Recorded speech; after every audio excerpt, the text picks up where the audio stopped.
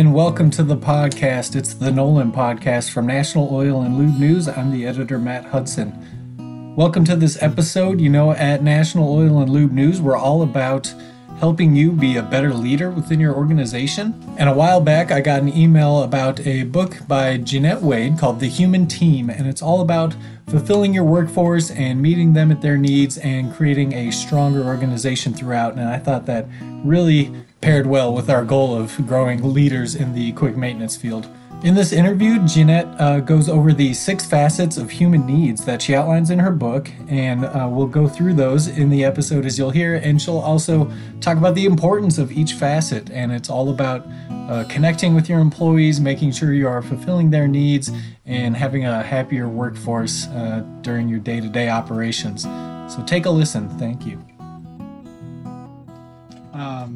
Welcoming Jeanette Wade to this episode of the Nolan Podcast. She is an author, a consultant, and a leadership expert, as I've read up. And you are promoting a new book called The Human Team, which seems to be about kind of like finding fulfillment among your workforce, right? And as you write, it's about the importance of bridging the gap between nurture and nature. And I thought that was a really interesting concept, and I thought we'd jump right into this concept you write about that are the 6 facets of human needs. And I'm guessing these are things that you help instill in your business culture among your workforce. Is that right? Absolutely. So what it was that as a coach, as a business leader, I was finding out that many of the people I was talking to who are leaders, managers, supervisors, first are frustrated by human beings that show up. So people show up in their organization and they don't know what to do with it. So that's the nature side, right? And then what we try to do is from nature, we try to nurture the heck out of them with engagement and training and team building with limited results. And we wonder what the gap is or why we can't sustain real team health. And what the discovery was is similar to taking Maslow for individuals, if you're familiar with Maslow's hierarchy of needs, and turning that into a framework that teams and organizations can use to really get the most out of the team dynamic by getting 6 facets of human needs met. Yeah, and I guess I want to, if you could help me build the connection between like how you take these facets and, build that into your leadership style. So you are achieving the directives that you want in your organization, but you're also meeting these needs of your employees. Yeah, so the 6 are clarity, connection, contribution, challenge, consideration, and confidence. And these are the things that we just need as human beings on teams at work.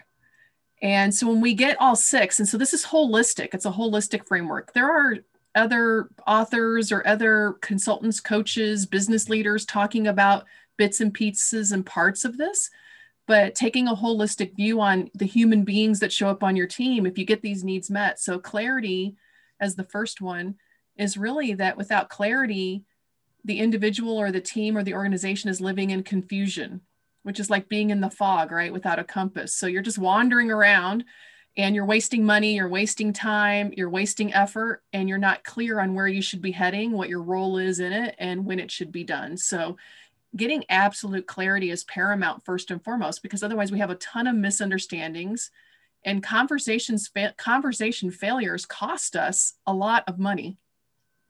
Every time we fail on clarity, it's about 7 days just to get it back to clarity and understanding, and can cost us thousands of dollars. Yeah, we've written a lot about, making sure your employees know why they're doing what they do, giving them a sense of purpose, and certainly helps in that clarity department, I would guess. Absolutely. And then connection is really leveraging that human need for social acceptance.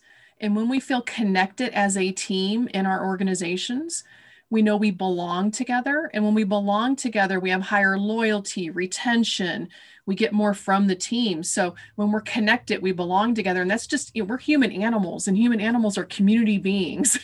And so we need to ensure that we're getting the need for connection, because when we're not connected, a lot of times we get dysfunction and disconnect. And quite frankly, if you've ever heard the term in psychology called othering, teams will point out to other teams that team A is different than team B. So we other team B, or an individual doesn't quite fit in here. And so we other them.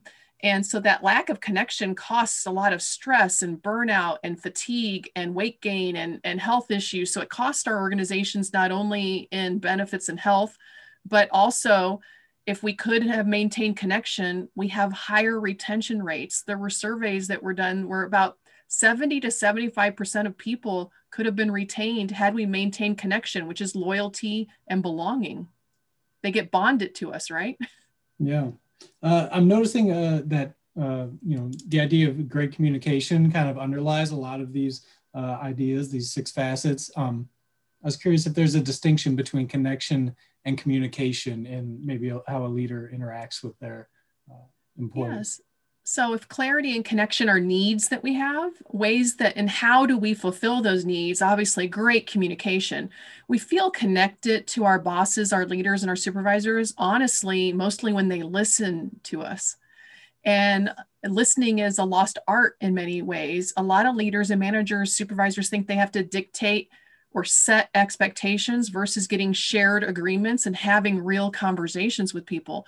And those are, distinctly different activities. So just telling people what to do versus getting buy-in for them to do it is a conversation and communication. That's how we would get connected on our objectives. Yeah, just kind of want to get our listeners thinking a bit more about how they communicate in order to kind of reflect these values that you're talking about. I guess we'll move on to number 3. Yeah, contribution. We have a need to contribute. I don't know anyone, at least I don't. I'm sure in the bell curve of humanity, there is someone who does not have this need. But everybody I've ever known who's taken a job, the night before and the day of, they're anxious about, I hope I can contribute there. I hope they get value from having picked me. I really want to give to this organization, this community. And so we all have a need to be able to contribute. And when we're not given that ability to contribute on the team, we get pretty complacent, or we stop really interacting. We start to distract the team. We want to contribute in other ways, so we detract from the team. And so everyone has a need to contribute. They want to bring their highest, best self, their highest value to the team. And if you don't allow that, you don't get them into the job in a full contribution by coaching them effectively, by understanding what they really do well versus just dumping things on them. They can't contribute to their full capability. But the fascinating thing about contribution is that teams, when we're thinking in a team dynamic, a team needs to be the right size to get to contribution. So too often we make our teams too large and the contribution levels go down. So if you think about the Ringelmann effect, which is a research study that was done on people who do rope pulls. And if you put one person on each side of the rope pull, they contribute at 100% each. The more people you add to the end of a rope, the less contribution per person there is. Almost to the point when you get to about 10 to 15 people on a rope, that person on the end sometimes isn't even pulling, and they're just there for the photo op. Mm-hmm. And so we see that in teams all the time. You'll have meetings for the sake of meetings, and not everybody's really contributing. There's 2 or 3 people that are really truly contributing to the effort, and the rest of them sitting around taking notes, checking their phone, not able to contribute. So the need to contribute is about team size, if anything. Excellent. And next we have challenge. Challenge. This is the one I get a challenge on all the time, because in the research and the observations and just experience I've had, people will say, I don't think my people want to be challenged, or I don't think that's a need. And I'll say they may not want it, but they need it. And I can't tell you how many times I've challenged someone, which requires a coaching mindset, not just pushing people and challenging them. I'm talking really help them become their best selves. And so that's a coaching mindset. Anytime I've challenged someone to do something new or just do a little extra, could you give it one more shot? Could we look at this a different way? Change your perspective. Every time, either that moment or days and months later, I'll get feedback on, I didn't really like that you said that to me, or that feedback made me uncomfortable, or you were pushing me into a place that I wasn't sure I could do it. but I needed that. I get that comment all the time. I needed that. I needed to be challenged. It got me to the next space I needed to be and the team to the next level, and we needed it. So challenge is a need. We have a need to get better. We have a need to want to figure things out. Otherwise, we become complacent, and complacency is boredom, and boredom is being checked out, and we lose productivity. Excellent. Number 5. Consideration. This one's pretty obvious. We all have a need to be considered. Without consideration, and we don't feel appreciated or regarded, right? So we will feel like we're able to do our job better if we are considered for doing it. Otherwise, 66% of people say they will leave their job if they're not appreciated there. And talent is hard to get. So retention is the key here, and lack of burnout. And the more you're considered, the more energy you put into things and the more loyal you are, and the retention goes up. And so, but we tend to not consider the people who need the consideration the most, who need it. And that typically is what we would typically call our shining stars or A players. So we don't spend enough time on them. We just count on them. And sometimes we dump on them, and they don't feel the regard and respect and attention that they need for the work they're doing. And we end up with what I call business astronomy, which is we get one of 3 types of stars out of the shooting star because we don't consider them. We get shooting stars, they leave. You can't afford to lose them. We get falling stars, they become toxic to our organization, and they start to tell people before meetings, don't bring up anything in that meeting, they'll just dump it on you, right? They start telling other people it's not worth it to put your effort in. They start derailing effort. Or I think the worst and saddest is that we don't give shining stars enough consideration. They become dimming stars, meaning they just level down. They were willing to give 100%, 110% of effort. Everybody else is given 60. They're just going to level down to 80. They're still the number 1 player on the team, but they're just not going to give as much. And everybody follows them, and everybody else dims along with them. And we wonder why. That's an excellent point. I think it ties so well into the challenge aspect that you spoke of in number 4, is that, if you are trying to challenge all of your employees and make sure they're all advancing in some way, that is giving them all consideration, at least hopefully. Yeah, absolutely. Cool. Can we go to number 6? Number 6 of the 6 C's is confidence. We have a need for confidence, to trust ourselves, to trust the organization, to stand in a place where we can embrace failure and conflict and create new capability for ourselves and give back. And that confidence is the key, right, to enhancing all the other C's. It kind of becomes a flywheel in itself. With clarity, we get more connection. With connection, we can contribute. When we're contributing, we get challenged. When we can challenge each other appropriately, we get consideration. And when we're through consideration, we get confidence. We can push more clarity and kind of get a flywheel on these needs being met and really up the human energy that we're able to harness on the team. One of my favorite things around confidence, because there's a lot of work on confidence. You can listen to a lot of things from Brené Brown about confidence and bravery and stepping up in organizations.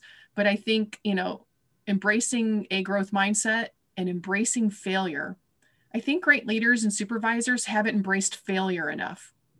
When we can leverage the mistakes and we can gain experience, we gain new capability, and we get more commitment from people to try, we level up the organizational confidence, and that needs to be met.